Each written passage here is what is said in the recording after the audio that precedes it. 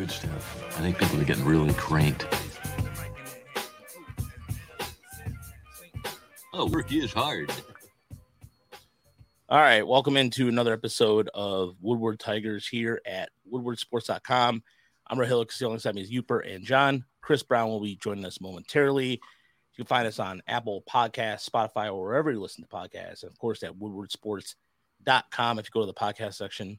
Also, we have a really good news section there. We're cranking out stories all the time. Woodward Pistons is doing their thing. And we have Maddie out with the Lions out everywhere. We have Michael Gentry over at Woodward Wings. So there's been a lot of activity going on. And, of course, check out the variety of shows we have. The Big D Energy, the Morning Show.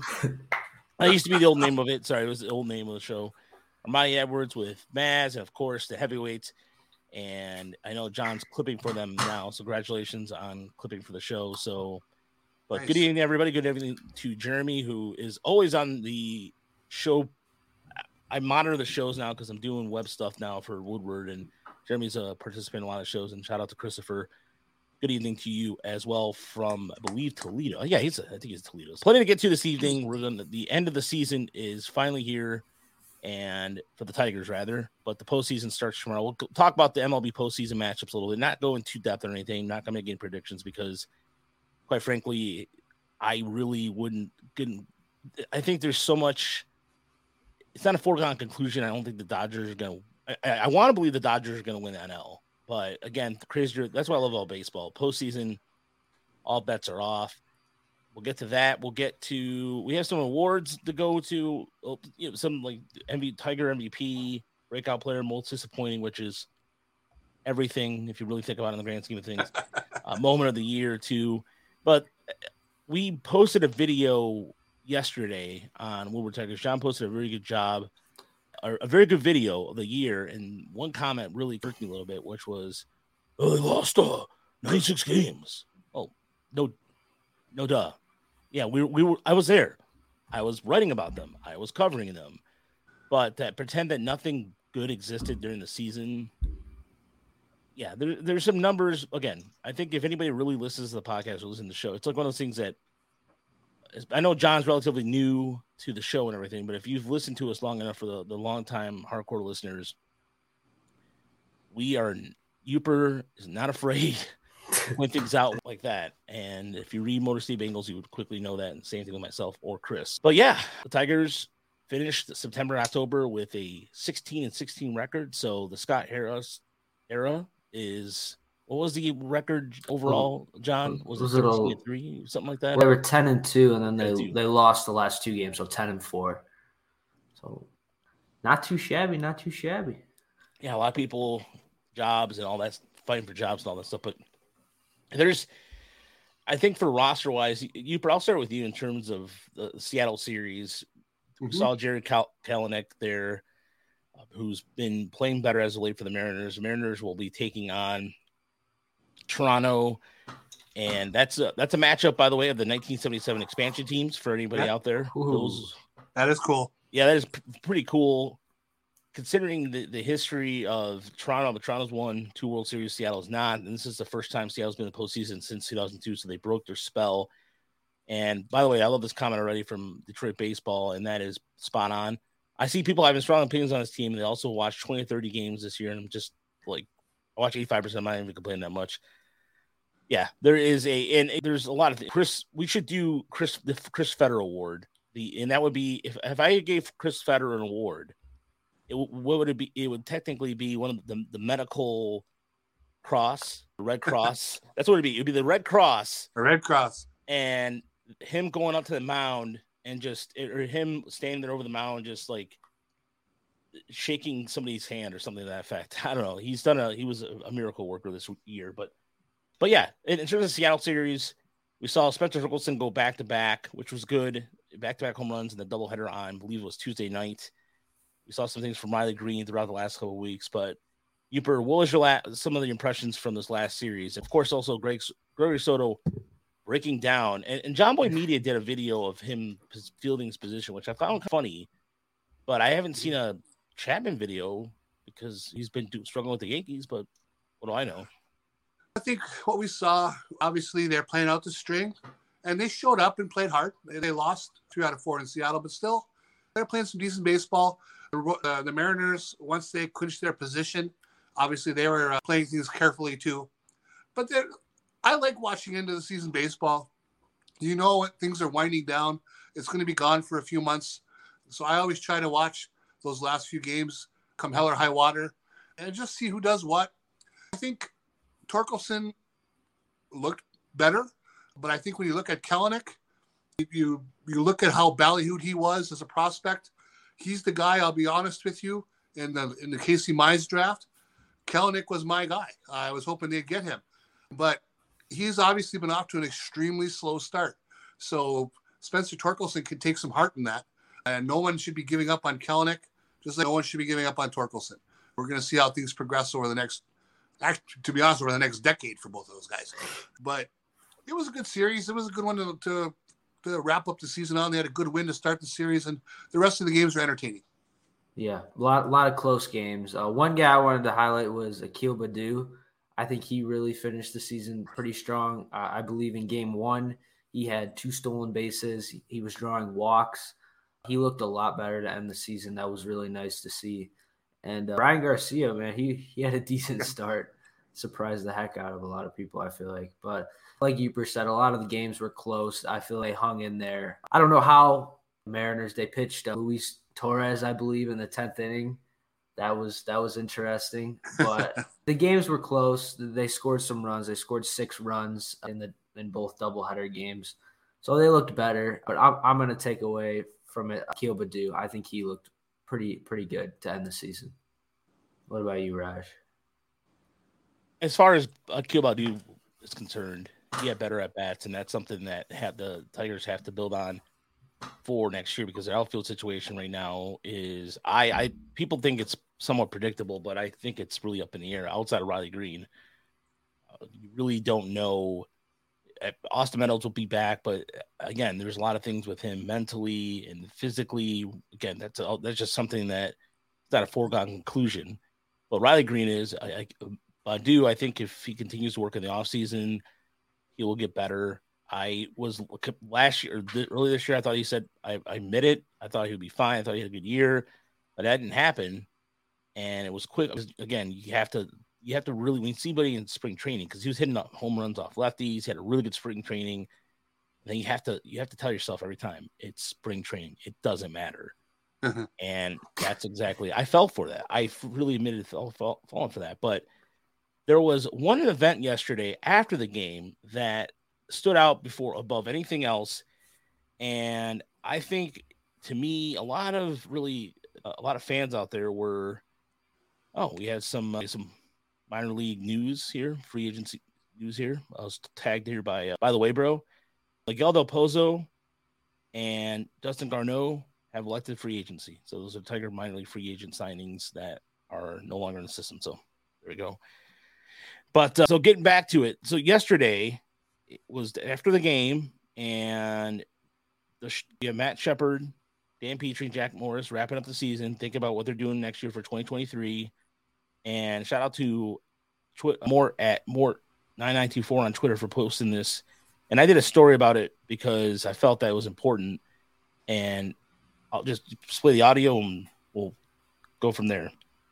Completely apart and just start over again. I don't think they want to come out either and just say, hey, we're going to make the playoffs. But I would think that somebody is just going to say, look, there's going to be an improvement over this year, but let's just see what moves are made and who we see come in the whole way, too. You're going to need offense. You're going to need starting pitching. As Jack said, what's going to happen with the bullpen. So once you have a pretty good indication of who's leaving, who's coming in, then you can better, I think, say, okay, what are the chances of the team being a 500 team or being over 500 team? It's just a matter of who and how this thing is reconstructed. Look, I love my friend Dan Petrie. I'm going to totally disagree. I think you got to expect to make the playoffs. Okay, this is a franchise. It's a proud franchise. It's an original league franchise that has won 4 World Series. Not since these guys suited up in 1984. That's unacceptable. St. Louis has 11.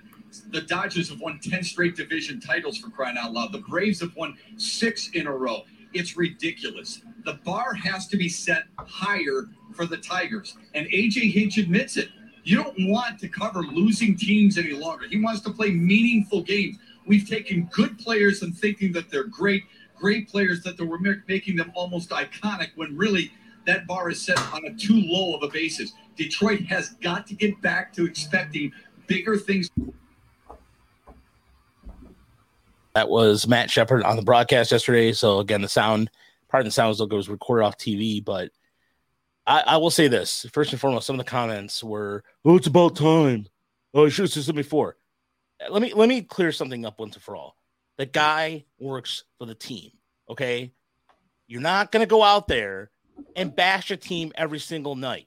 What kind of stupid is that? I'm sorry to swear, but some of the comments were just brutal and just stupid. Look, you can have a problem the way he calls the game. Whatever, fine. I personally do not understand this, and I will – that part – you can have a problem with it. Whatever, fine. Dan Nickerson's better or whatever. You want to have that debate, fine. I miss Mario Pembroke. And I say that because I just think it's ridiculous. The guy is a professional. You're not going to go out there and bash a team. You want to be Mark champion? You guys, for the audience out there, a little older audience, some people remember this. I'm sure you do remember this. Mark Champion was the voice of the Detroit Lions on the radio before Dan Miller was. He was very critical of the Lions and did not hold back. Yep. Guess who didn't have a job anymore? Mark Champion. And you talk about the Lions, you talk about the Tigers being sensitive about things. The Lions are pretty sensitive too. But that was the past, whatever. I thought what he said was fine. And he spoke from the heart. His fandom showed whatever you want to say. But knock it off. Oh, him and Johnny Kane need to go. They have effing jobs to do. What kind of stupid... to me, it just makes no sense. Do you want them to go out there and go, "Oh, the Tigers suck"? No, we don't have to see that. They have a job to do. They're professionals. You act like an idiot out there on Twitter and your keyboard warrior BS. I feel differently now because maybe I work and I see this all the time. Those guys go out there and bust their ass, and they're entitled to show a little bit of emotion. And I thought Shep, what he said was fine. And he's, again, whether you not like his play-by-play is solely subjective. It's like you might like country music, Uper. John, you might like, I don't know, whatever 20-year-olds listen to these days. Sounds so old. But we all are, it's subjective. It really is. And the fact that he got a lot of, it's showing that he still doesn't get a pass for being non-objective for it. What? Doesn't make any sense. None. You can't. For example, do you think that everybody out there loves their job and they go, like, for example, if you're a flight attendant and you got to deal with BS people all day who are going to yell at you about whatever, and you just go, yeah, like United Airlines or whatever, insert airlines, and they pay me, they have a job to do.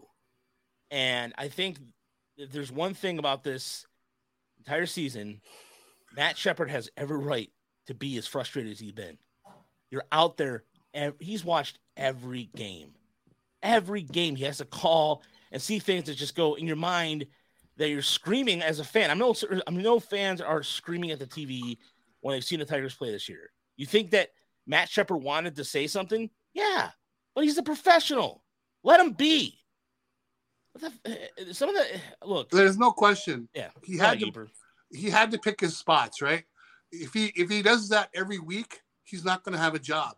He picked his spot. The most effective time with a new general manager coming in was right in the aftermath of game 162, where basically the season is now flatlined. It's over, and we're looking ahead for the first time to 2023. And he spoke his piece. And what he said, there was nothing wrong with what he said. He spoke from the heart. And I think he was right. There's no reason with the wild card situation that we have these days, there's no reason to shoot for 500. If you're going to shoot for 500, you might as well do a little bit extra to get to 86 wins and make a wild card. So, yeah, I thought I'm not his biggest fan, but I thought what he said was great. And there's nothing wrong with it. It certainly was more powerful than what Petrie had to say, which was, let's see what happens. Yeah, I literally liked what he said about, like, the Tigers having good players and thinking they're great and stuff like that. Because we've been led to believe that guys like Jamer Candelario and Jonathan Scope are like part of this team's core. But in reality, like these guys, a lot of these guys on this 40-man roster aren't MLB players. Like most of these guys, like no offense, but like Willie Castro and Victor Reyes, like these guys, they're not players that you build a team around. And I think the expectations have just been so low that we've been conditioned to believe that these are guys that you can build a team around, when in reality, most of the guys on this 40-man roster probably shouldn't even be on a 40-man roster. As far as Candelario and Scope goes, I think I beg to differ about that, because until this year, Candelario has been the team leader in hits in WAR last 2 seasons, strike season, or excuse me, the COVID season rather, and last season. So I don't know what happened to him this year, but he's a completely different player. He's fallen back to some of his tendencies he had back in 2019. Yeah. But as far as Scope goes, same thing. Scope has had a good track record of being a 20 home run guy, 30 home run guy at times. Again, he's fallen off. He's had one of the worst OAA numbers out there, out above average. And defensively, he's fine. But if you're not going to be able to produce at the plate, then what's the point? Well, but these are guys, you don't build a playoff team around Jonathan Scope and Jamer Candelario. Yeah, that's what I was getting at. I think if you had better players surrounding them, the numbers would indicate otherwise, because you put a lot on Spencer Torkelson in the beginning of the year that without a guy who had a track record. Riley Green was injured half the year. To be fair to those two, especially just those two, even Baez to a certain extent, Baez first half of the year had an injured thumb. The second half of the year, he was a average player, 2.3 WAR. Somebody said his first half or his second half numbers were mediocre. I'm sorry, I didn't know 2.3 WAR was a mediocre thing. It's not. If he had the same season, the first half of the season, but he a 4 WAR player. But people forget he had an injured thumb. Yes, did he strike out a lot? Absolutely. But I think I don't know why people forget that what Javi Baez was before they signed him. You're right, Jeremy. No one watches the game. They just watch the highlights and go, "That's Javi Baez. That's who he is.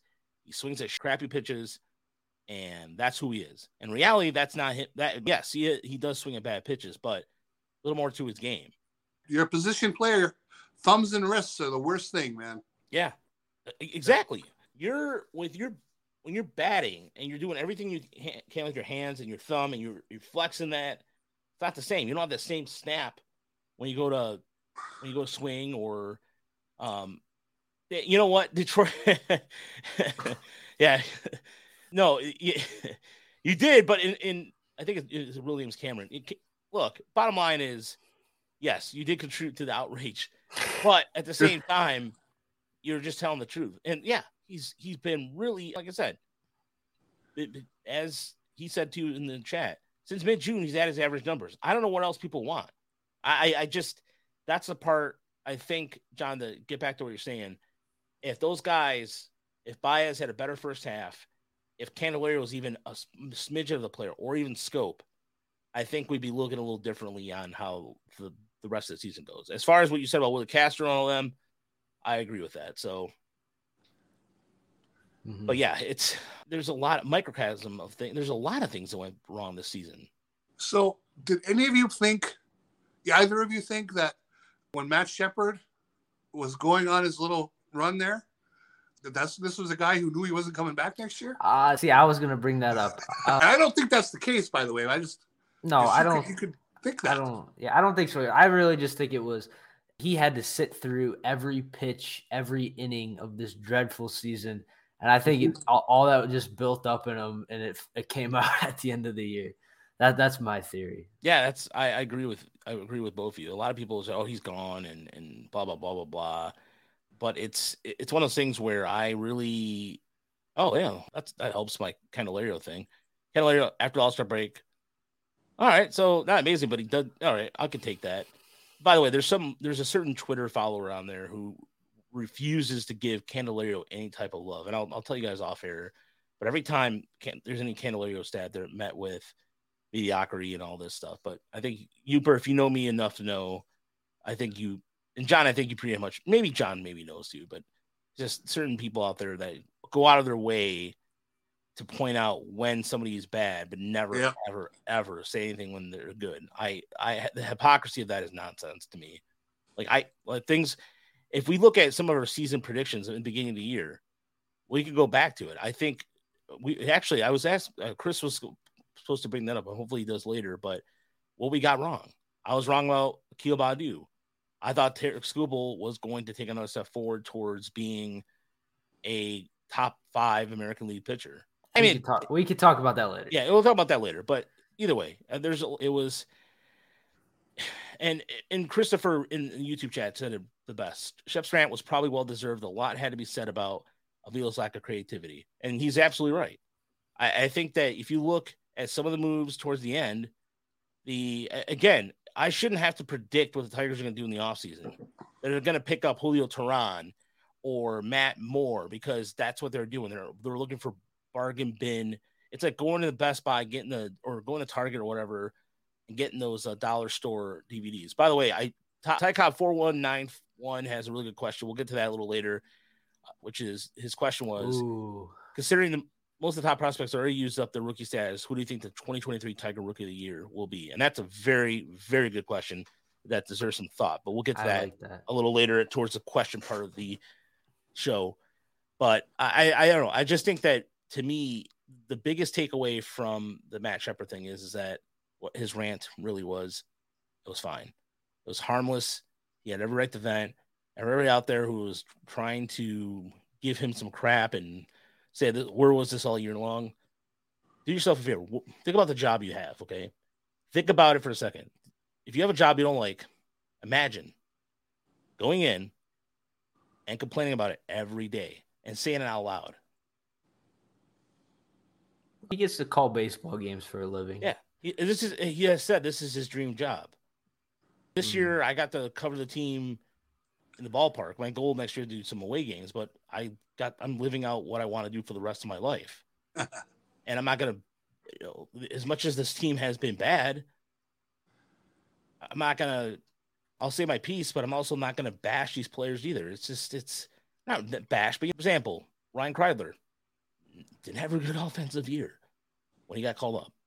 We're just going to call it the way we see it. Nothing more, nothing less, and nothing personal, because I think it's ridiculous. But anyway, all right, enough of that, because I really, oh, man, I feel better. Again, the article, I put it in our YouTube chat, and I'll put it in our show notes for tonight. The article, I transcribed the audio, because the audio, like I said, sounds a little off, but yeah. But moving on, so we're looking at now our Detroit Tigers season awards, which I'm going to probably wait till Chris gets here, because I do want Chris's input on this. But we can talk about the biggest takeaways for the season, biggest positives, biggest negatives. So, I'll start with you in terms of what was your biggest takeaway for the Tiger season in 2022?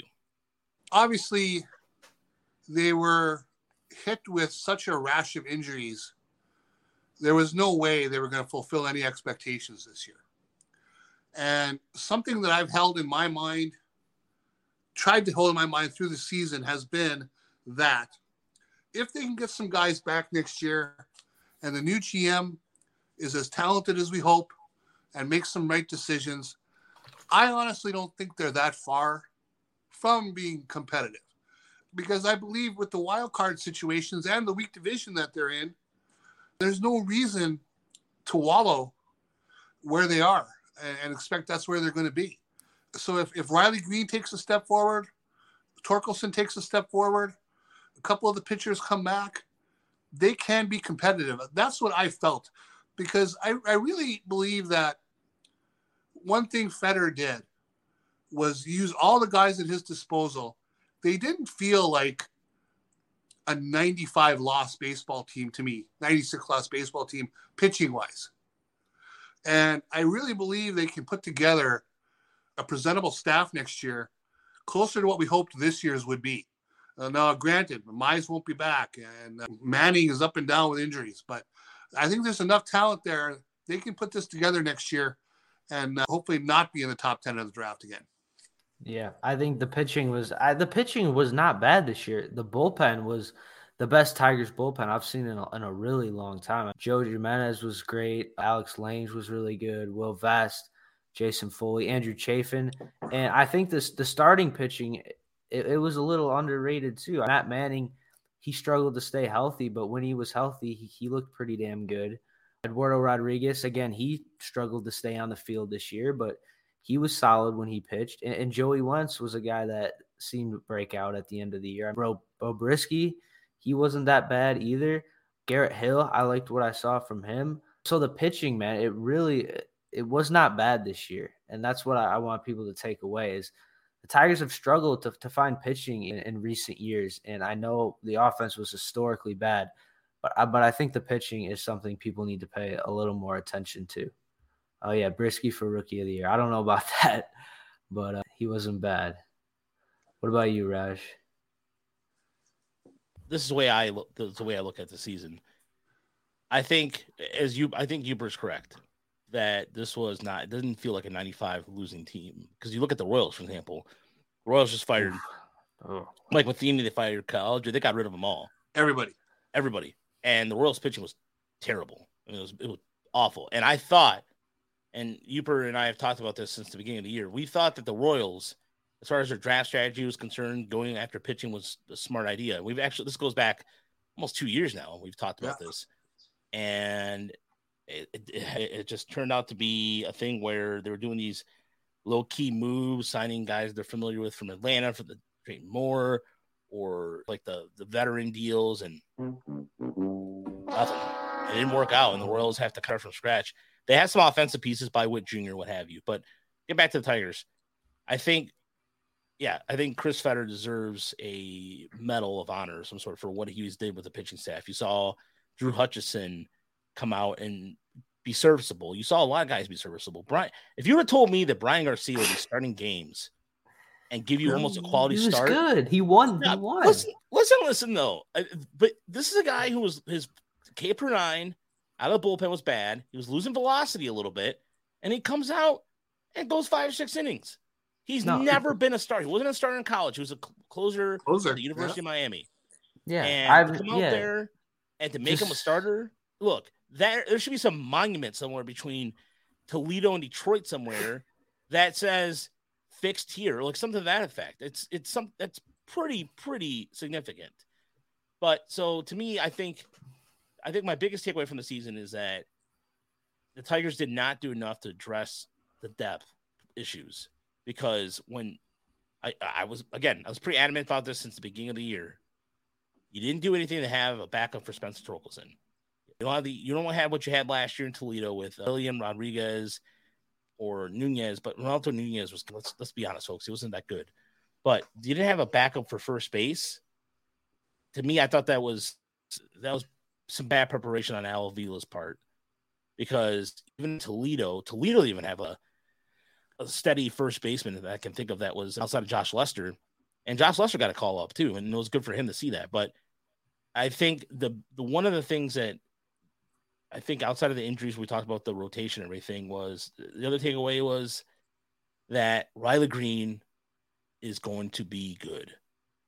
Riley Green, in his numbers, if you look at, again, I was talking about this last week, the adjustments he made, and for his age and hitting the hard ball contact, I mean, there's so much good things in terms of talking about that. Wait, Jeremy just said people were talking about firing Fetter on Woodward on Armani and Edwards with Maz. Who are these people? If it was Maz, I'm going to have a talk with Maz if it was Maz. I want to know who these people are.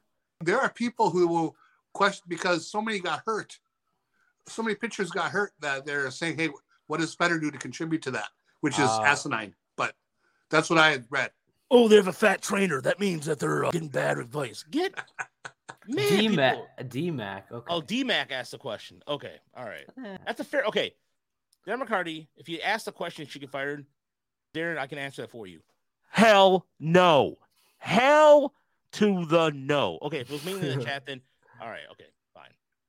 Okay. Chat. All right. I'm going to ignore the chat for a minute because I don't want to get fired up. I want to finish up what I was trying to say was, in other words, Riley Green is going to be really good.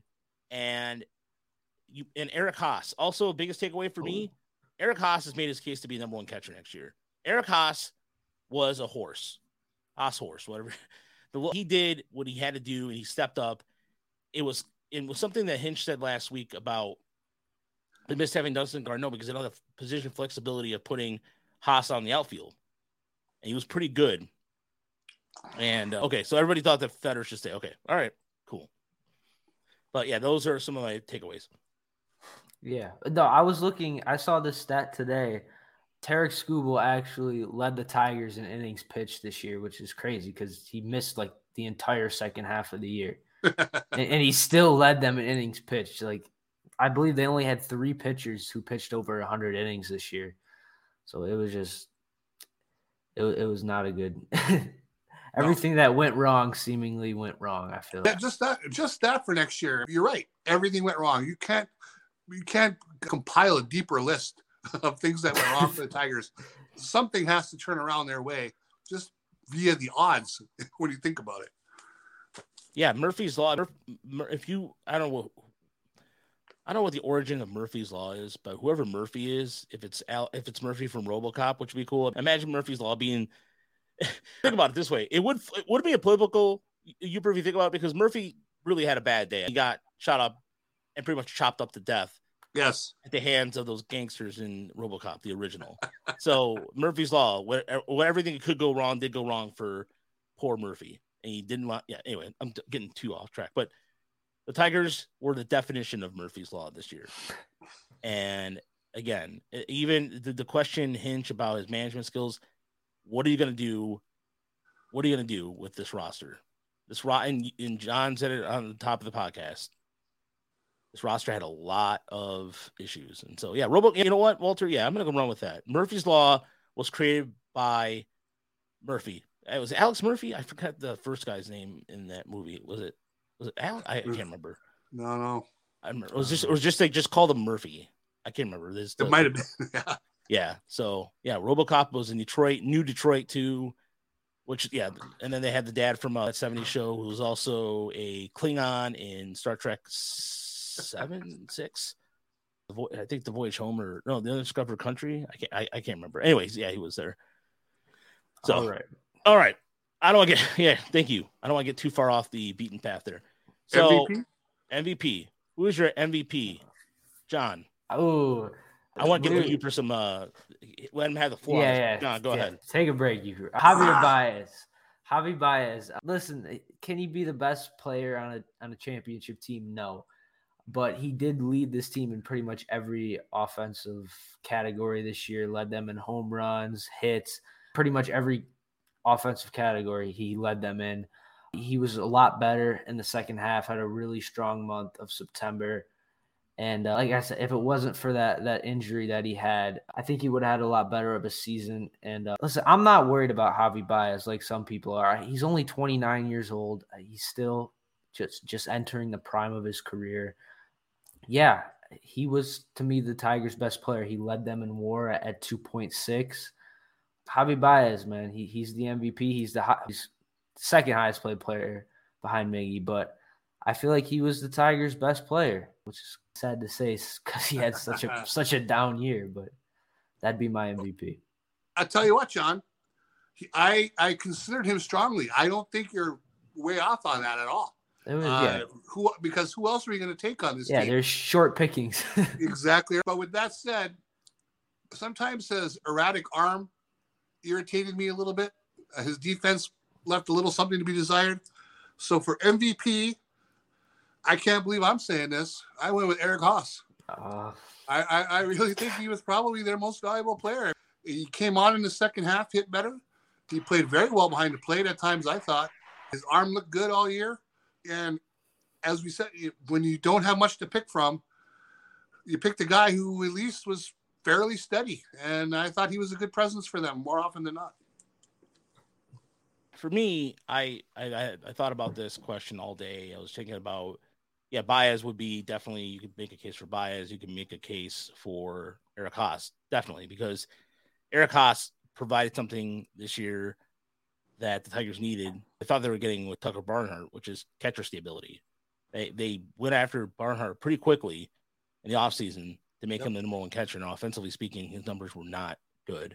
And Eric Haas just kept grinding out, kept contributing. And so to me, that's fair.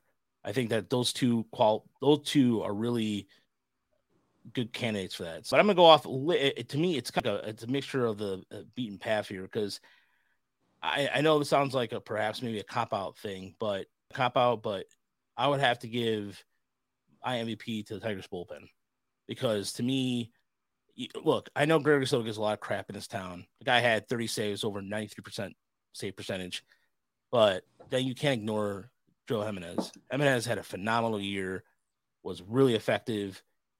Even Cisnero coming back had a good, but you had Will Vest, Alex Lang, and the bullpen kept the Tigers afloat, or kept them competitive as much as they humanly could when the offense was bad. To me, with the way the offense went this year, I couldn't in good conscience feel that I could go with the MVP. To me, MVP would be a complete season of work, and the bullpen has a complete body of work as a collective. So for me, that they are the MVP. And so if that sounds like a cop out, screw you. I don't care, because that's a good one. Yeah, let us know in the comments who are your guys' MVPs. I'm curious. Yeah, so anybody that's watching us on YouTube, please let us know in your comments, or even after the podcast, if you want to leave some feedback on, of course, our social media channels, by all means do. But yeah, that is my MVP. So let's move on real quick. Breakout play. Well, all right. So John came up with the category. So breakout player. Who surprised you the most? Like in a positive way. Okay. All right. I'll start. I'm gonna go with Tarek Skubal. I went a little out of the box here, but like you said, you didn't think he developed into an ace. I disagree. I thought he was really, really good this year. His first 12 starts, he had a 2.71 ERA, hit a career low walk rate. He had a 46% ground ball rate. His FIP was under 3. And I think he looked really, really strong to start the season. So in terms of breaking out, I think he really took the next step into being a frontline starter. And it's very unfortunate to see him get injured, because he was really putting together a great season for the Tigers. So he'd be my breakout player. What about you, Yoop? I went with Alex Lang. I thought obviously the first half of the season through the All-Star break, the guy was money. He pitched extremely well. Steady night in, night out. He ran into some real tough going after the All-Star break for about, I'd say, 4 or 5 weeks there. He struggled.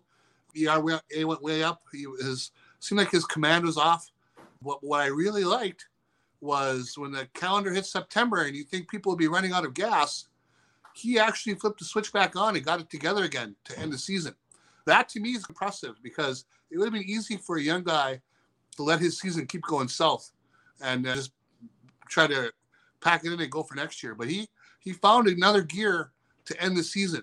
That to me shows that he can come back next year and be a force again in their bullpen. I'll go with him as my breakout player. My comeback player, we didn't do comeback player, but it was Joe Jimenez as well. Didn't see this coming. Thought for a couple of years now he's toast. And there he was, dominating for a good chunk of the season.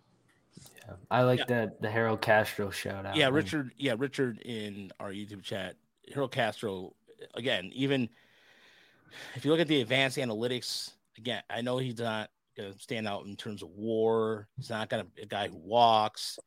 But Harold Castro played multiple positions, some of them pretty good or solid. He did a solid job out there.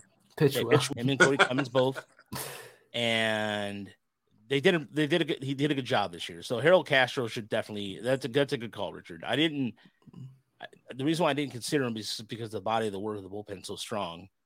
But as far as breakout player, surprise player, for me, I would have to say, in terms of just overall production and just in terms of putting up another consistent year, would be Eric Haas. To me, that second year in the majors is always the toughest one. And that is always a year. That's a determination whether you're going to stay in the big leagues or not. Because think about it this way. Until last year, Haas put up some great numbers, but he also was a guy who struck out a 30% clip. But he's been hitting for average, hit for power, and he did it again this year. And that, to me, says something that you belong on Major League roster. It wasn't a flash in a pan. We did have one candidate that they break out. Good old friend of the show, Mitch. Breakout Kerry Carpenter, AA MLB. That is spot on, Mitch, because no one expected a 19th round pick out of Virginia Tech from the 2019 draft to be in the major leagues this year. Nobody. And if you were to tell me, if you told me in the beginning of the year that Kerry Carpenter would be on this roster, I would have said you're nuts, because he started off really good in Erie last year. He had a really good 2 months and just tailed off. And this year was all about consistency with him, and he was hitting the ball hard. Even the in terms of data, like the advanced data down in the minor leagues, some of it we're privy to. Carpenter backed it up, and in terms of even outfield wise, defensively, he got a little better. He's still an average defender, but again, if he can adjust to hitting the off speed and breaking balls this next year, which is something that Hinch was talking about, I think the Tigers, he could be somebody that he definitely earned an opportunity to show what he can do in spring training. Absolutely. So I think we should move on to our disappointing player now, because that's too easy. I mean, it's to me. I'll stick with what I said earlier about Tucker Barnhart being that disappointing player. Really? I thought I expected more from Tucker Barnhart this year, and we didn't see a streak of consistency this year. So yeah, I'm not gonna go with Torkelson, because I feel like that's just beating a dead horse at this point. So I was just gonna go with Casey Mize, because I know he got injured, but I just think people hold Torkelson to such a high standard, and I don't think they keep that same energy for Casey Mize. Like, Casey Mize was a number 1 overall pick too, and it's like he's already 25 years old. He'll be 26 next year. He's gonna miss the majority of the season. He's never made an all-star team, and this is a guy that when we drafted him, he had expectations to be this team's ace, to be a Cy Young level pitcher, and that just hasn't happened. Like I saw Raj's tweet, Cody Clemens pitched more innings this year than Casey Mize, and it's just been disappointing, because I think people hold Spencer Torkelson to such a high standard, being the number 1 overall pick. I don't think people are holding Casey Mize to that same standard. If you would have asked me at the beginning of the season where I thought Casey Mize would be right now, I would have told you he would have had an all-star level season and really broke out. And fortunately, that just hasn't happened yet. So I'm going to go with Casey Mize. Uber? That's a good call. I went with Jeimer Candelario. I really felt that if this team was going to fulfill their highest aspirations this year, a lot of it was going to come down to some of the veteran sticks taking their game to even another level. And obviously, Candelario was very solid in 2021 and 2020. So I thought really either his game this year was going to take another step ahead, or at least plateau as a solid contributor that he had been the last couple seasons. And obviously, as we saw, he tanked. He went completely the other direction, to the point where he was borderline unplayable, other than the fact that they had no depth behind him. They had to play him. The other thing was his defense regressed. I thought he was at least an average defender. There were times early in the season where, and again, you can be very wrong trying to read body language, but he looked like one of those guys who was hoping the ball did not get hit to him. He just did not look confident in the field. So it was really a pillar to post, not a good season for Candelario. He, to me, is representative of a lot of the veterans on this club on offense that just didn't meet the mark, what was set for them. Yeah. So hopefully, I'm actually of the belief that there's a lot of people think he's gone. I don't. I think it's going to be hard to replace everybody in this lineup that needs replacing. And at least Candelario has some track record of success. And I think that he could be a patient hitter that it sounds like Harris is looking for. With that said, though, if they want to save some money, they will probably get rid of him somehow. Yeah. Richard, in terms of Miggy, I don't know, man. I just feel like at this point, you can't really slander Miggy. No, it's not necessarily slander Mickey. Miggy. There's not slander.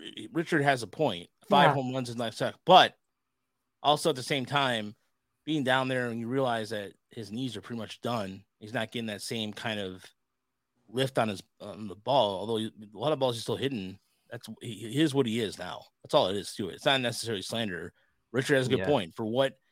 However, the outcry from we talked about this last week, and about some of the people just flipping out because they're wasting a roster spot on them. They'll find a way to use them. They don't have a choice. They don't have a choice, but they'll find a way to use them, whether platoon them against lefties, whatever they have to do, but knock it off. It's the hurting development of people.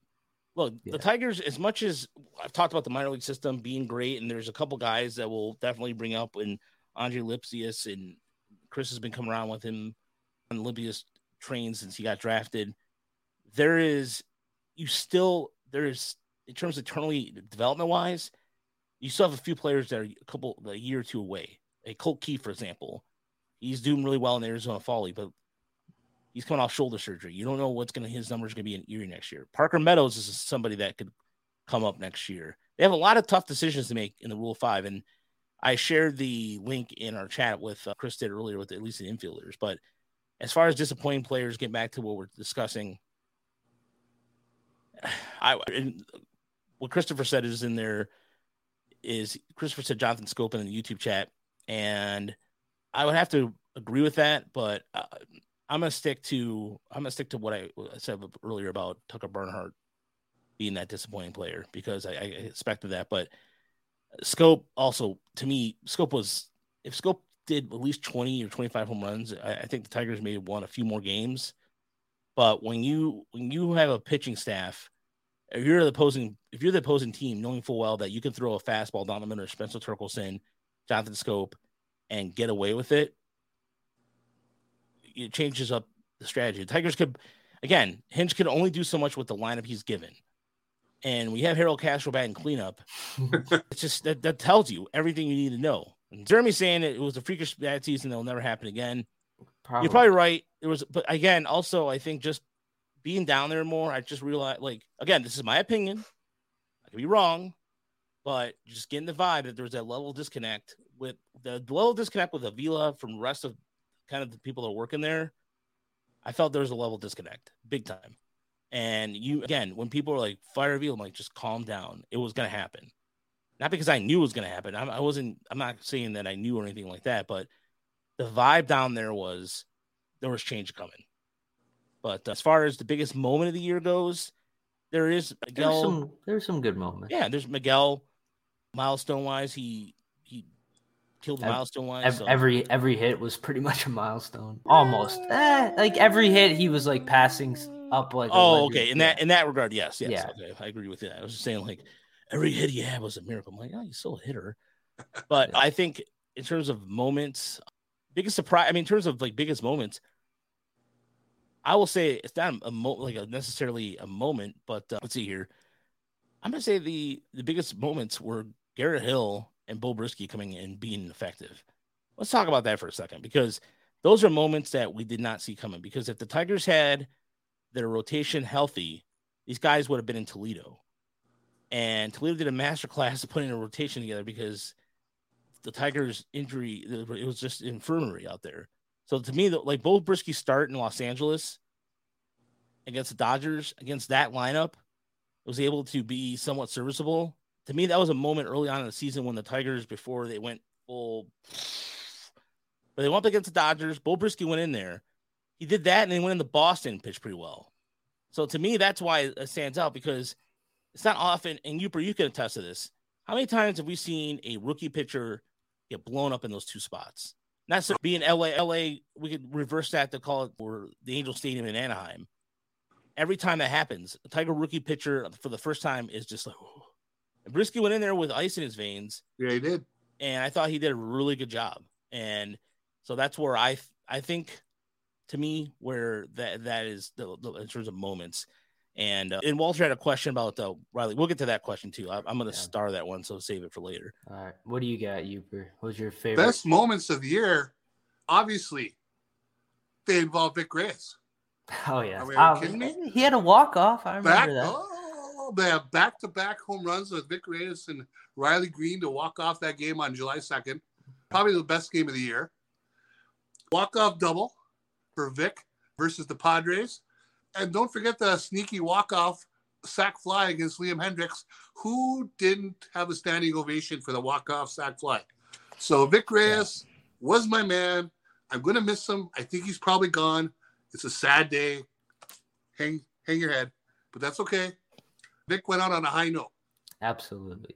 For me, mine was, so Miggy obviously got his 3,000th hit, but shortly after that, Spencer Torkelson hit a 3-run home run. And I think that was really great because it seemed like it was a passing of the torch type of moment. And this was obviously still very early in the season, so there was still a lot of hope and a lot of excitement around the Tigers. So that was really the moment I look at, because it was a passing of the torch to me. That's what I thought it was. That was a really exciting moment for me. So I'm gonna have to go with that one. All right, Very good. That's good. That's good stuff. Because again, I think that having that, to me, there's just so many little things that we don't think about. That I'm glad that we have all kind of unique answers to that. But as far as that goes, is for in terms of I think we covered it all. But we're not going to do an inside. Okay, so I know we should do our one last inside number of the year. So we're going to do our inside numbers, and then we'll quickly do the good, the bad, the ugly before we get to the questions for the show. But let's go into the inside numbers, because there's, with the way the postseason, I think there's a lot of things that went down in the postseason, how the postseason ended, or excuse me, the last week of the season rather went. There's a lot of things to talk about, a lot of good numbers out there.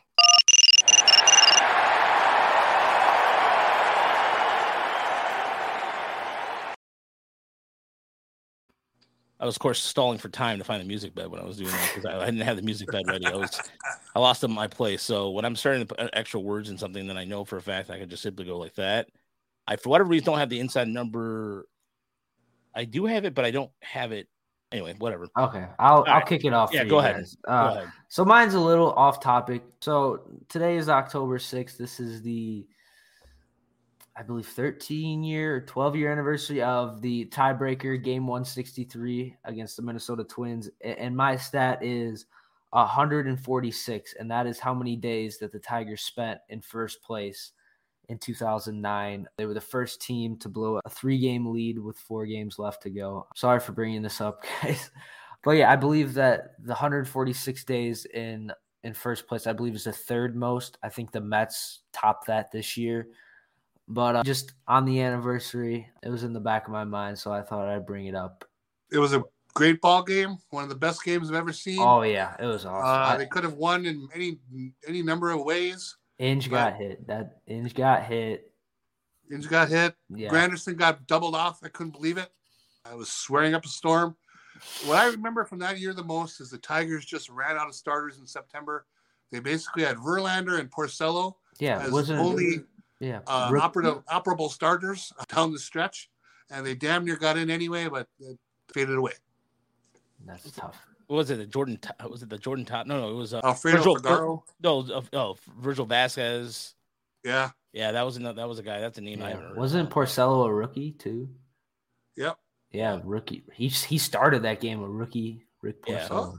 Yeah. It was very reminiscent of the rookie start by Jared Wright in the 1997 World Series. They were the Guardians and the Marlins a little bit. They were trying to win that game, the division in late September, running Eddie Bonine out there to start. Eddie Bonine. So they damn near did it. Wow, that's a name I've heard in a long time. All right, Uber, what's your inside number? Wow. My number is 254 and 50.8%. The New York Yankees had 254 home runs this year. 50.8% of their runs came on home runs, which led baseball. As much as I don't love the Yankees and I certainly detest Aaron Boone, I'm a little worried what they're going to do in the playoffs, because home runs is what carries you in the playoffs. You're going to hear some talking head somewhere talk about small ball and how you got to manufacture runs to win in the playoffs. It's all a lie. It's all home runs. Last year in the playoffs, the team with the most home runs went 25-2 in games last year.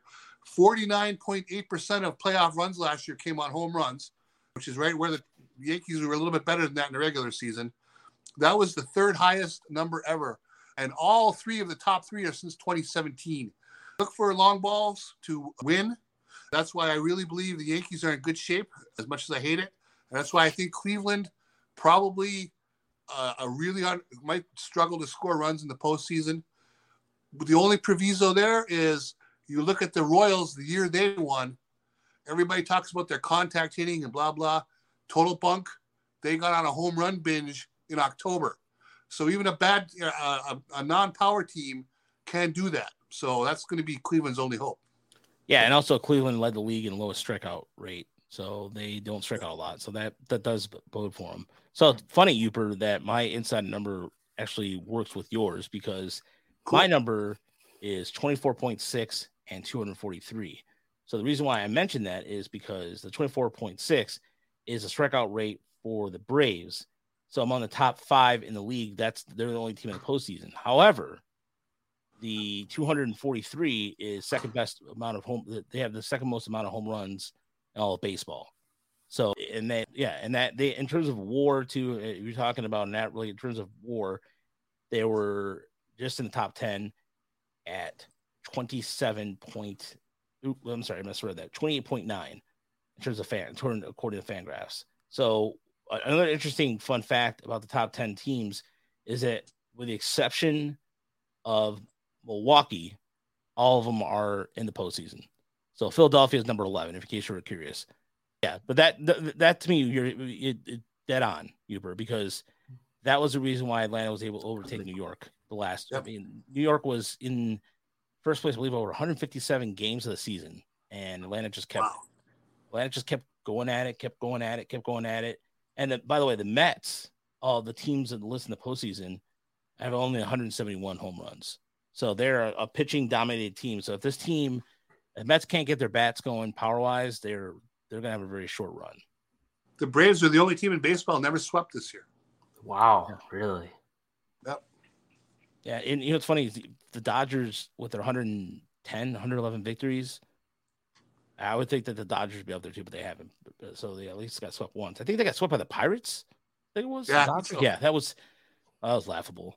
But again, Pittsburgh's also terrible, and the Dodgers are going to the postseason and won. Yeah. Anyway, all right, that was our inside numbers. So now let's just go. No music for the good and the bad, the ugly. Let's go quickly through this. Uper, what is your good and bad, the ugly this week? I'll be real quick. My good was I enjoyed seeing Cole Keith get back on the field this week in the Arizona Fall League. Get off to a nice quick start. Been gone since June 9th that we figured out last week. So it's good to see him recover from the surgery and get on the field. And hopefully he has a good 30-game run here in the AFL. Yeah. No, go ahead, Ufer. My bad, as much as I hate to say it, Gregory Soto, those last 2 games, the games are meaningless, right? It doesn't really matter. It just gives a lot of fodder. You have to listen to a lot of the people who enjoy bagging on Soto. Really, the first game wasn't that big of a deal. He gave up a ground ball single. There's a runner on second because of its extra innings. He gives up a 5-hopper through the middle, 1 decently hit single, and then a lazy fly, ball sack fly, game over. Okay, big deal. You really can't pin that on him. The last game, he didn't look so good. I'll certainly cop to that. But I still think Soto is someone, I don't know what his trade value is. I still think he's back next year only because he's talented, and you don't give up on somebody that talented and done it enough where he should keep getting chances. They kept bringing back Joe Jimenez. Now, again, we have to figure out what is Scott Harris's MO on this. So we'll see. My ugly, it's just really the season of Austin Meadows. When that trade was made, it really gave a lot of people that extra bit of hope that this season was going to be something the Tigers could climb over 500, get into fringe contention. When the trade happened, I bumped up my win total prediction by 2. I thought it was a great move. And then we just saw everything that could go wrong. We don't know what really is at the root of everything. It's going to be a mystery until we see him on a field again. And that's unfortunate. He's a good ball player with a lot of power. So what's going to happen with him? Nobody knows. It's certainly a big X factor going into 2023. Absolutely. Raj, do you think it's a good time to pull up that Alavila McDonald's? Yeah. So, well, the reason why we got laughed for a moment was Luke from the Michigan Trouble podcast with this comment here. That I missed the moment of the year has to be Alavila getting fired. Last I heard, he's the current general manager of Ruby Tuesdays in Flint, Michigan. Good for Al. Now, John created an image earlier that I told not to post on Twitter, but if anybody's really interested in it, we'll share it with people. But I just thought, okay, I don't look the man. Kick him while he's down. Yeah, kick him while he's down already. Enough is enough. Like, and listen, Ruby Tuesdays has a hell of a salad bar. Yeah, that's why I put that picture up, Uper, because come on now, the Ruby that Tuesdays, that's a banger of a salad bar. Oh yeah, no, they're the little ham, everything about that salad bar. There's a lot of them have been closed around me, unfortunately, around here. I don't know about you down in Iowa or up where you live, John, but Ruby Tuesdays rules. Their salad bar, fantastic. And Alavila could have found a lot worse places to live. Yeah, good for Al, man. Good they turned the Ruby Tuesdays by my house is now a Culver's. Ooh, so, Culver's is solid too. Culver's is solid too, but I'm not gonna lie. I miss Ruby Tuesdays. I miss that salad bar, clutch salad bar, clutch salad. Yeah, bar. I agree. But anyway, all right, I'm hungry, so that doesn't help either. Yeah. Go ahead, John. What's your good, mad, the ugly? So I'm gonna keep it really simple. My bad is there's no more Detroit Tigers baseball. That's a little disappointing. But my good, in fact, my great is just the postseason is here, and I think this is gonna be the best postseason we've had in a long time. I love the new format. I think it's going to be really exciting. And I just think some of the teams and some of the players we're going to get to see, having young, exciting teams like the Mariners and the Blue Jays and the Indians, the Phillies are finally back in the postseason. The Cardinals, we're going to get to see Pujols and Wainwright and Molina, their last run at a World Series. So we're going to get to see what Aaron Judge does. The Astros and Dodgers are better than ever. Like, this is going to be such an exciting postseason. And I think the new format is going to do a lot of good. And I'm just really excited for the postseason. I can't believe it starts tomorrow. I can't wait. So that's not my good. That's my great, man. Postseason baseball. It's the best time of the year for me, honestly. I can't wait. All right. Yeah. I mean, I'm excited. The new format should be interesting. The best of three with the higher seed having the home field advantage, which is clutch. So that plays into really for a lot of, if we look at it real quick, and I'm not going to spend too much time on it because we'll be definitely talking postseason. We'll be doing videos throughout the next couple days or so talking postseason. So we're not, of course, yes, we are a Tigers podcast, granted, but we're also going to switch gears. I did an MLB article previewing it the other day for Woodward. So we're changing gears a little bit, but as things happen with the Tigers, of course, we'll keep you updated. But Seattle has a tough task to go to Toronto, and Toronto's you talk about a home field advantage in terms of true home field advantage. Blue Jay fans are, I mean, if you've seen when the Raptors went on to win the title a few years ago, how many people were standing outside of, I forgot what the name of the arena is where the Raptors play. I think is it the Air Canada Center or yeah. Okay. I thought they changed names, but anyway, they come out for it. When the Jays were doing, every time they hit in the postseason, the Jays fans come out big time. They're loud. That's a tough place for Seattle to play. Tampa against Cleveland doesn't matter. Tampa can play anywhere. It doesn't matter. But yeah, same thing in terms of the only one, the series I'm interested in looking forward to the most, which is the night game tomorrow at 8:07 on ESPN, is the Padres and the Mets. Oh my goodness! Only because you have the Padres. All the trade moves, a little bit disappointing. So they spent a lot of their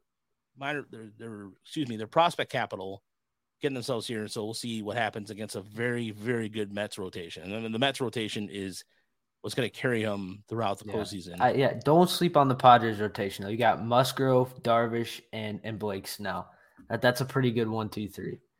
Yeah, but like I said, I'm still, like I said, I have some skeptical whether the offense will get it done against that rotation. So as far as predictions and all that stuff, I don't have time for that right now. But we'll talk about that more. As far as the good and bad, the ugly this week for me is simply some of the minor league stuff because I've been digging deeper into the analytics of it all because I've been doing a series on Lakeland Flying Tigers. The West Michigan one I'm starting to work on this weekend. So I was going to do one story on the Lakeland Flying Tigers. I was going to do pitching and hitting, but when I started going to numbers and everything, I realized I had to separate the articles because I would have over 3,000 words, something like to that effect, because Lakeland this year, in terms of like just some of the numbers that stand out among the Flying Tigers, you have, so since 2006, the Tigers have had 6 players who've had 20 or more doubles. under the age of 20. So you're talking Nick Castellanos, Gorkis Hernandez, and Cameron Maven. All three played in the major leagues. Yep. Now, three, so 6 of them. The next 3 all happened this year. So again, it's I'm not saying this is the new wave and what have you, but it's encouraging because you had Campos, you had Pacheco, and I think it was Santana was the other one that all hit 20 or more doubles. Or I think it was Sequeira. No, I'm sorry, Manuel Sequeira, because he was fourth among all the prospects in the system in doubles with 28. That's good. And again, it's an outlier for things that come in the major leagues. Who knows? Low A, you don't really. Again, if anybody pays attention to what I say, just pay attention to this. Don't judge a minor league player until they get to Double A. If they get to Double A and they're doing well, or they have a really good year in High A, just wait till you see them in Double A, and don't do yourself a favor. I'm going to tell everybody out there, and I'm going to look you right in the camera. Do not, for the love of Christ, judge a box score. Watch the player, make your own assessment. Don't copy what a scout said. Don't make your own observation. It's okay to be wrong. It is okay to be wrong. Just know your shit, back up what you're saying, and it might not matter because some sites might ignore you completely. There's one that, again, I'll just keep my mouth shut about that. But anyway. All right. Questions. Yeah. All right. You're good. All right. So my bad and the ugly really are just mixed together. And that's the Milwaukee Brewers. The Milwaukee Brewers, I thought, were, in terms of bad, I thought Milwaukee was going to make the postseason this year. I thought they were going to win the Central, but again, they got cheap. They traded Josh Hader. I thought that. I don't. Did that really make a difference? Well, no. Let me finish what I was going to say. I was just going to say it didn't make a difference in the long run, but because you had Devin Williams back there, but still, it pissed off the fans because it's like saying, look, and Hader's velocity was down. There's a lot of things that are signaling that the Brewers were right about that. But again, this is a team who was expected to get to the postseason and did not. And they had to wait till last run of the season. And the ugly, to me, is simply the White Sox, the way that they ended the season all in like burning flames. It was Tony La Russa resigned, so he's not going to come back as a White Sox manager. Somebody in DMs, a White Sox gentleman asked me if he thinks George Lombard would be a good manager candidate for the White Sox. I think he would. That's a good call there. I think George Lombard has done a good work with Detroit, but if the White Sox came calling, he would be next manager. That would be a good idea. So George Lombard has done a really good job with the Tigers. And so, and Walter, there he goes. It takes it home. The Brewers also blew 3 games late over the weekend. This is a team that's it's unacceptable. So Christian Yelich fell off the face of the earth, honestly. And that's like I said, I can go deeper and deeper into it, but we're just over an hour right now, and I want to keep this a little short and concise because the next couple of weeks we're gonna have some hopefully guest wise we'll have some big guests that we'll take all the time for. But I'm not, of course, don't say anything because we have to confirm everything. All right. Sure. That being said, question, or you know what? I forgot. I'm sorry. I wanted to mention that we did have one good and bad, and that was from our friend of the show, Mark, who's been a solid contributor asking questions all year long. So first and foremost, thanks, Mark, for always listening. And he DM'd me this. He didn't ask me a question this week. He said, "Hey, Relio, no questions for this week. Just a couple of comments for the good portion, the good, bad, and ugly. Good for Matt Shepard to finally speak up, admitting that the team needs to set higher expectations. And good job to you, Chris Uper, for all the content providing during this difficult season." Well, Mark, thank you very much. We appreciate that, and it means a lot. So thank you. Yeah, Mark. Definitely. Thank you, Mark. Yeah, Mark's man of the people, so I appreciate that. And yeah, all right. Question-wise, so we did get a couple questions. John, do you have the questions organized, or am I? We had some in the chat that you starred that we can go to. I have one right here. Who do you guys have as a dark horse for a postseason hero this year? Was a postseason hero or? Yeah, postseason hero. I think that one team that we talk about home runs in the playoffs that could absolutely go berserk if things fell right would be the Phillies. They got a lot of dudes with power. And if you tell me that Rhys Hoskins has a 3 home run game, wouldn't shock me.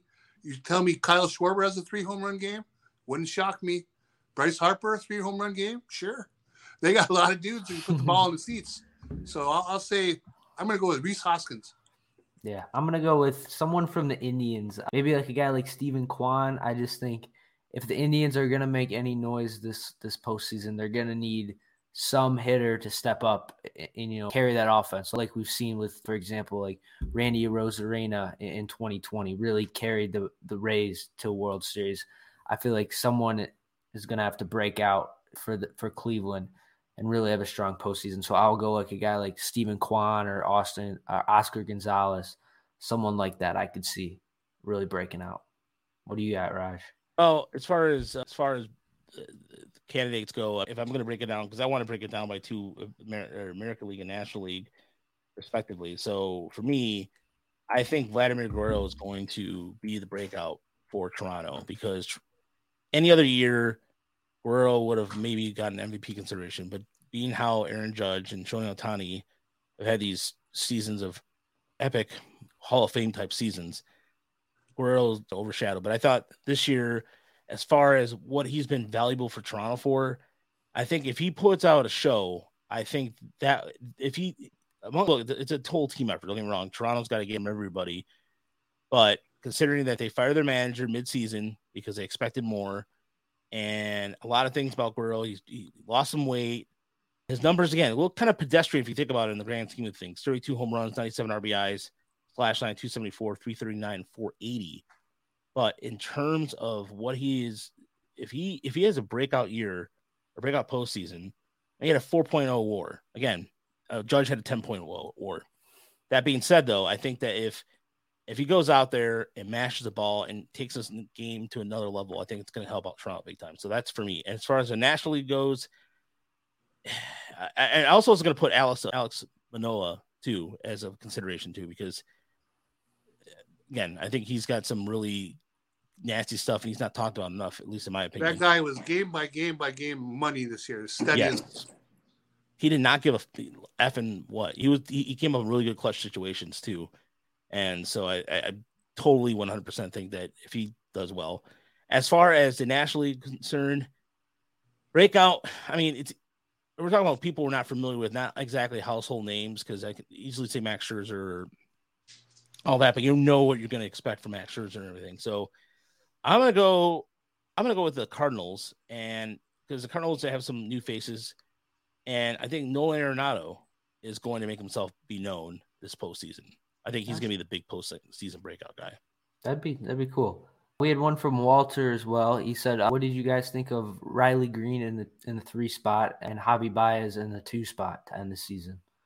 I liked it. I think Riley Green, I could also see him in the 2 spot easily. You can flip or put him in the 2 spot because he's a better hitter for contact. But I don't know. I like that for next year as a possibility.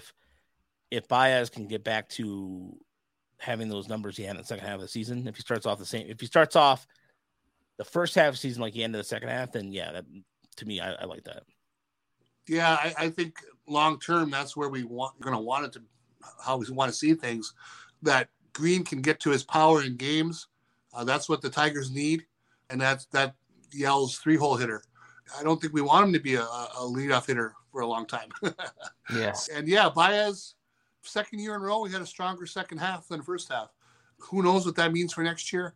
But yeah, I think I envision a competitive lineup more with him in the 2-hole than the 3-hole. Yeah, I absolutely agree. And then we had another question from Ty Cobb. This was a really good one.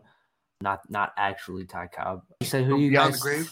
Yeah. Who do you guys think is going to be the 2023 Tigers Rookie of the Year? I wasn't ready for this. I wish Chris was here for this because I think Chris would have some good candidates for it. But right now, off the top of my head, without giving, we had an hour to think about it. But for me, I would have to say if I'm talking about somebody who's going to make the 40-man roster next year to be a contributor to the roster, screw it. I'm going to say it. Andre Lipsius. All right. I could see it. Again, doesn't have the power numbers, but he walks. He's walked at every level. He plays good defense everywhere, and I think he's going to be a better hitter than his numbers indicate right now. I think he put up some really good numbers towards the end of Toledo. So I'm going to go with Andre Lipsius as my 2023 Tiger Rookie of the Year. I'm going to believe it. You know what? I'm going to go bold because I was going to say Winslow Perez, but the back problems are concerning. And from what I heard, there's those back injuries, and we talked about this numerous times. Back injuries, if they're lingering, it's never good because you use so much with your back. People don't think about it. But I always think of that Larry Bird 30 for 30 or Sports Century where he took the back inverter machine, went out to the woods and shot it because he had to do certain things with his back in order to even play a game. But yeah, that's who mine would be. So is Ryan Credler still a rookie technically? Technically, yes, he would be. I would probably have to go with him because I think he's probably going to make the roster and he can play everywhere in the infield. I believe he even played some outfield last year. I just think with his hand injury this year, I think that really hampered him offensively. I could see him getting back to how he was in 2021. So I'm going to have to go with him. Another guy that came to mind was Reese Olson. If he could find a way to get a spot in the Tigers bullpen, I think he could be a solid contributor. But I think 2023, there's not really a lot of guys that stand out to me that are going to come up and be able to make an impact. Like guys like Parker Meadows, who's Rule 5 eligible. I don't see him really getting much time in the outfield. Winslow Perez, I would be shocked if he's an opening day starter. So I'm going to go with probably Ryan Credler. I think that's a safe pick. All right. Very good. Played safe. I don't blame you. For me, a lot depends on what Scott Harris's plans are and what he's able to pull off.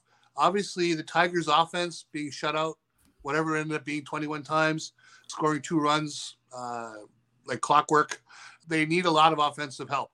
That tells me, and I'm sure many others listening, they're going to be on the market for some veteran bats to come in here. How many at-bats does that leave rookies next season? Hard to say right now. That's why I'm going to look toward a pitcher. To me, it's a coin flip between Wilmer Flores and Reese Olson, whether it's out of the bullpen for either of them or a starting role or maybe a combination of the two. I know Reese Olson has his detractors, but I love those strikeout numbers. Why can't that translate to a bullpen role or a swingman role? And I'm going to go with Reese Olson, just a dark horse rookie of the year pick. That's a good one. Good one, too. Flores, in terms of, Ty Cobb 414 said his guess would be Parker Meadows for rookie of the year. Walter Briggs said Flores. Look, I want to believe that Walter, if we had to do it separately, I put him as my rookie Tiger pitcher of the year. So if we're doing it 2 separate categories, then he would be that. And Parker Meadows, Ty, I think what's going to happen if Parker Meadows makes the team or gets called up, I think he's going to start off slow like he did at AA, and then eventually we'll get better if he does. But Joey wins. Yeah, it's true. I didn't think about that. Michael Meyer, who I like about Michael, he'll come in the chat and just shoot a 3, and he does it and just like swish every time, because every time he just comes in and just you forget he's there. All of a sudden he's like an assassin. He just hits a 3-point from the corner. He's Vinny Johnson. Yes, he is Vinny Johnson. Yes, Uper. He's the microwave. He's microwave. Maybe there's some people in this room who may not know who that is, and I think, or he's the guy that comes off the bench cold and gives you a nice clutch double. There we go. So anyway, that's a good John Grubb. That's a reference. Or anyway, so yeah, those are really good candidates. But I think depends how they use Flores. Like there's a lot. I think it's a really split camp between whether Flores will end up with a bullpen or a start in the major leagues. So I think he might be a guy that you could put in the back end of a bullpen on his stuff. But also that start against Somerset in the postseason, 6 innings against a very good Patriots lineup that we saw that they totally exploited the Tiger. I felt in some ways there was some sort of shenanigans going on, by the way, because there was a lot of, they knew there was whistling and stuff like that was going on. And yeah, so anyway, so yeah. I didn't have any other ones. I don't know if you had any, Rush. Oh, so wait, hang on a second here. Oh, Chris, to come in the chat. Come on in. Wait, get in here. Chris Brown, if you're listening right now, get in here real quick. I'll give you the floor for 5 minutes. Go on, man. Chris All right. Brown. Okay. Chris Brown. So was there any other questions on Twitter, John, did you see? Or I don't believe so. I have one question, just real quick. So every year the Tigers have not obviously been making the playoffs.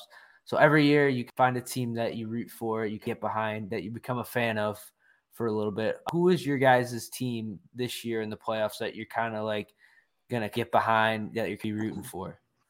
Do you guys have? I always root for the Rays. They're kind of my second team. If the Tigers are on TV, I'll watch the Rays all year. And I grew up with WTBS and the Braves, so I'm always a soft Braves fan. So I'd love to see a Braves-Rays World Series.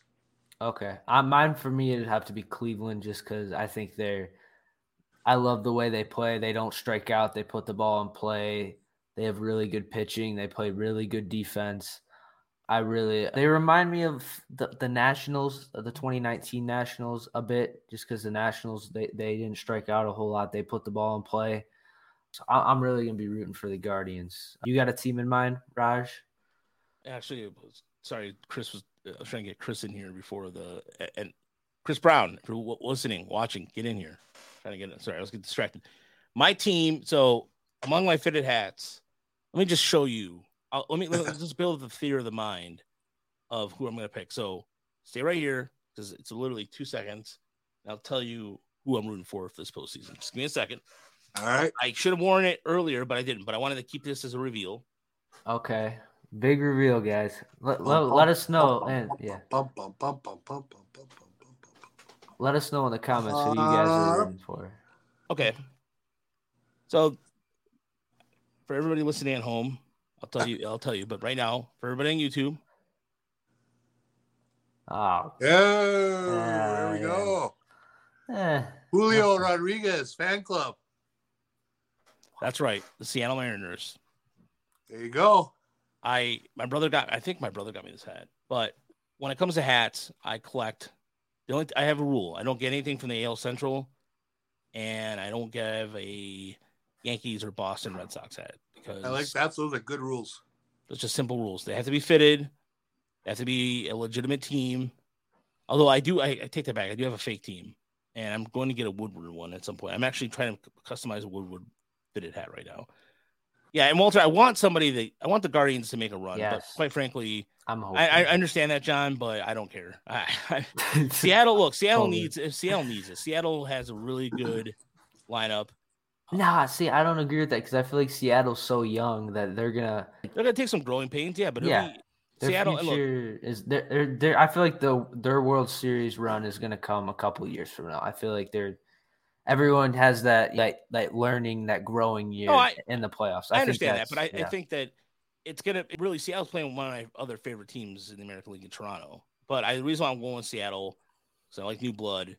And if Toronto wins in that series, I'd be fine with that too. Either whoever comes out, basically because I also have 2 Blue Jay caps. So whoever comes out of that bracket, I'm cool. I want them to cause a ruckus. I want them to cause chaos. And Walter, for the record, no, I'm not going to root for Dave Dombrowski, because he had a limited pocketbook, so was able to build that team pretty quickly. So no to Dave. Well, Dave Dombrowski, fantastic GM, but Philadelphia's defense is horrendous, and I don't think they're going to have enough to get there. So I think the Cardinals are a fun story too. Yes. I know you guys might not, for Tigers fans, might not like the Cardinals, but Pujols, Wainwright, Molina, one last run. I think Arenado and Goldschmidt finally getting into the playoffs is exciting. I think the Cardinals are a fun little team too. Not a little team, but I mean, in terms of what they're able to do, considering that they have a new manager at the helm, and Oliver Mario, this guy's, I think he's younger than me. I'm not going to people might know my age. I don't care. Anyway, 35. He's 36 years old, and he took over a situation where you had, was it Mike? What's the guy's name again? Mike's the former manager. Matheny? No, not Matheny. The one after that, Stindl. Oh, I can picture him. Yeah, I can picture him too. And he took him to the postseason a couple times, but because philosophy wise he didn't agree, they went with the guy who was more analytically driven. I believe that was the case. Mike Schultz. Mike Schultz. Yeah, thank you. That's what it was. Yeah. So but I just think, like, for the Cardinals, they don't get talked about in the same breath as like the Dodgers, the Braves, and the Mets. And I think they're in the same category as those teams. And I think they're going to surprise some people this postseason. Or at least I hope so. We'll see. All right, guys. We'll see. Tell me this. This is we can wrap on this if unless you guys have something else. Yeah. Settle an argument at work today. Okay. Best fast food side dish. There's only one answer to me that I'll accept. French fries. What do you guys got? French fries. Wait, hold on. Wait. Let's get some qualifiers here. It's got to be a national chain, a big time deal, not Okay. some regional deal. Yeah, no, okay. National chain. Okay. National chain wise, but okay. So does that mean, I want to get this cleared up, that you have the option of choosing your side wherever you go at these national places? Sure. Okay. The reason why I'm asking, because every place is different. You're right. So I just want to make sure, get some clarity. All right. Okay. So John, you go. I'm gonna leave this one up to you, Raj. What? No. I don't know, You don't get to cop out. No. Wait, so You fast are food? participating in the show. You have to participate and give me an answer. Fast food? Yeah. Side You don't dish. eat fast food, right? No, Yes. no, I don't eat fast food. When you do eat fast food, or anybody in the YouTube chat can participate too. So anybody, Jeremy, Walter, some of the regulars we have in there, if you have an answer, anybody in there, you have an answer, by all means, shout it out, because It's like side dish. Like I go to like Buddy's Pizza. They have a really good salad. Like, yeah, their salad does is that really count? good. That No, no, salad, does not their count. salad is amazing. That's Okay, but that's any pasta salad is Dude, clutch. absolutely. And there any pasta salad, there's many times when I'll eat the whole bowl myself. yeah, me honestly. same here. I will eat the bowl, the Absolutely. dressing, the amount of meat they put in there. It's fantastic. Their any pasta salad is probably the best. Onion, So- Burger King. Yeah, there you onion. go. Okay, Michael Meyer, Burger King onion rings. There you Oh. go. I like that. Oh, one. there you go. That's good. That's a good one. That's a good one. I don't think that's the winner, but I like that. All right. All right. That's their onion rings with their barbecue. Like there's one thing about Burger King that I like, by the way. They have not messed with the onion rings. They have messed with the fries Yeah. 500 times. I feel like they've changed their fry recipe all the time. But the onion rings stay constant. And if they ever mess with the onion rings, I'm going to be pissed because That's a good call. Yep. every time you have, to me, when you go have onion rings at restaurants like Ruby Tuesdays or something like that, it's so much batter and it doesn't turn out well. The only onion rings that they do very well on, clearly, and I've talked about this with my wife, is Red Robin. Red Robin's onion rings are consistent. They're good. They're always crispy and all that. All So right, Burger King- I'm curious what you have to say, Raj. okay. So Christopher said curly fries. Okay. Arby's curly fries. Are good. Arby's curly fries, fries yeah. is good too. But if I've been thinking about this. It's a tough question to answer. But if I would have to I say, can tell you're hungry, Raj. yeah, I am hungry. Well, no, Walter, there's a couple rallies actually by my house. There's like 3 or 4 rallies by my house where they call checkers now. Rallies fries are good, but I have to be in the mood for them because sometimes they're way too salty. All right, I'm delaying the answer here. I would have to say, But I can't wait. man, Uper's expected an answer from me that might seem as fancy, but I'm gonna have to say the mozzarella sticks at Arby's. Oh, Really? Yeah, that's a good side. It's not. That is a decent side. But it's good. McDonald's fries are up there too. Don't get me wrong, but the Oh, fries it's have to be. classic. I mean, especially every 12-year-old kid in the country knows McDonald's fries. Yeah, That's the number one. Consistency. They are hot. They are crispy. They are salty. The potato olay, Taco John's. Oh no! I've never even heard of that. No! Wait a minute, right here, Uper. So I couldn't answer They're this question, greasy. but here's the thing, Uper. What's funny is you have a part of why I tried Taco John's, okay? Because let's rewind back to the machine here. When Uper and I were just 2 Twitter followers who love the Tigers, and we talk every Yes. time. In 2016, I went to see Michigan at Iowa. Okay. And it was, by the way, driving through Iowa from Michigan is one of the top 5 most boring experiences I've ever had in my entire life. I'm sorry. That state is boring. Like it's dry. Anyway. So I had Taco John's. We're leaving town. It was right outside of the stadium. They have a Taco Sure. John's on the main street by Come and Go. Yes. The old Okay. come and go. Come and Go. I can't got even a see what the straight t-shirt on face. that. I can't even say, I've never heard of that place. Yeah, anyway, so it's selective on where it is, but though I'm sorry, Taco John's was one of the biggest disappointments I had in a long time. It was more disappointing Five Guys and fries. Everybody talks about how good Five Guys and fries are, and it's okay. Expensive. It's expensive. Get that bag of fries. The fries, when they're really good, when they're on, they're really like they're Cajun fries are really good. But Taco John's, those potato Olay things, I was like, what the hell is this? They're like as a fellow Hispanic, as a Hispanic person, I was insulted because then I knew not too long later, Taco Bell started doing potatoes and the little potatoes, and those are terrible to me. For me, growing up in a Cuban house and eating a lot of Mexican food that I did, going down to Mexican because I have several family friends that owned establishments down in Mexican town. Potatoes were never a thing. You have papa rellenos, papa rellenos is, gentlemen, delicious. It's a mashed potato. So imagine taking mashed potatoes and cooking a bunch of meat and putting it in the mashed potatoes, then putting breading around it. So you got this thing coated in breading. My mom used to make these, and I'm not kidding, they were this big. They're as big as a softball that I have in my hand right now. Jack in the Box, Walter, unfortunately, I've tried it. I tried their mini tacos. I've had Whataburger and Jack in the Box when I was down in Dallas for work a few years ago. Whataburger was Jack in the Box is clutch. And I also had what's the other place that everybody's talking about in California that's been known? Is it In-N-Out? In-N-Out's good. In-N-Out's fantastic. Yeah, it's good. But anyways, get back to Papadiano. So look at this. Okay, so you look at this ball here. So you put the mashed potatoes with the meat in it. It's like this cooked meat, spices and everything. And then you put the mashed potatoes, and then you put the breading. My mom would freeze them overnight, and then in the morning, or then you go fry them. And she sold them at Hart Plaza when they used to have the Hispanic. I forgot the name of the festival, but in the late 80s, early 90s, go down with my mom to Hart Plaza and help her sell those things. And paparillos, you get them a little smaller, like the Goya makes them too. That was phenomenal. Yeah, they are phenomenal. So that to me is potato. Whatever that crap was at Taco John's. No, I'm sorry. I mean, okay, personal preference. You might like it. I personally didn't think well. And in terms of Cuban restaurants, Walter, Vincente's in terms of Metro Detroit, Vincente's downtown is really good. I really like that place a lot. They have really good paella. There's Batido Fritos, which is now across the street from Comerica Park. So if you're walking towards that little corridor, they call it arcade, where the M&M store is by Little Caesars headquarters. There's a Cuban restaurant, fusion restaurant there that's really good. I would highly recommend that for looking for something quick. Jeremy, for the rice and beans, I would highly recommend Mondo's. There's a lot of places for that. There's Mi Pueblo. See, again, this is why Chris Brown should be here, because Chris Brown will be singing the praises of Mi Pueblo. Mi Pueblo is fantastic. I love Mi Pueblo. But honestly, it's so good. But we turned into a food podcast. Look. So I'm chubby for a reason, all right. And I'm making a point to keep. I've lost weight this year. No, and you just do. It's all moderation.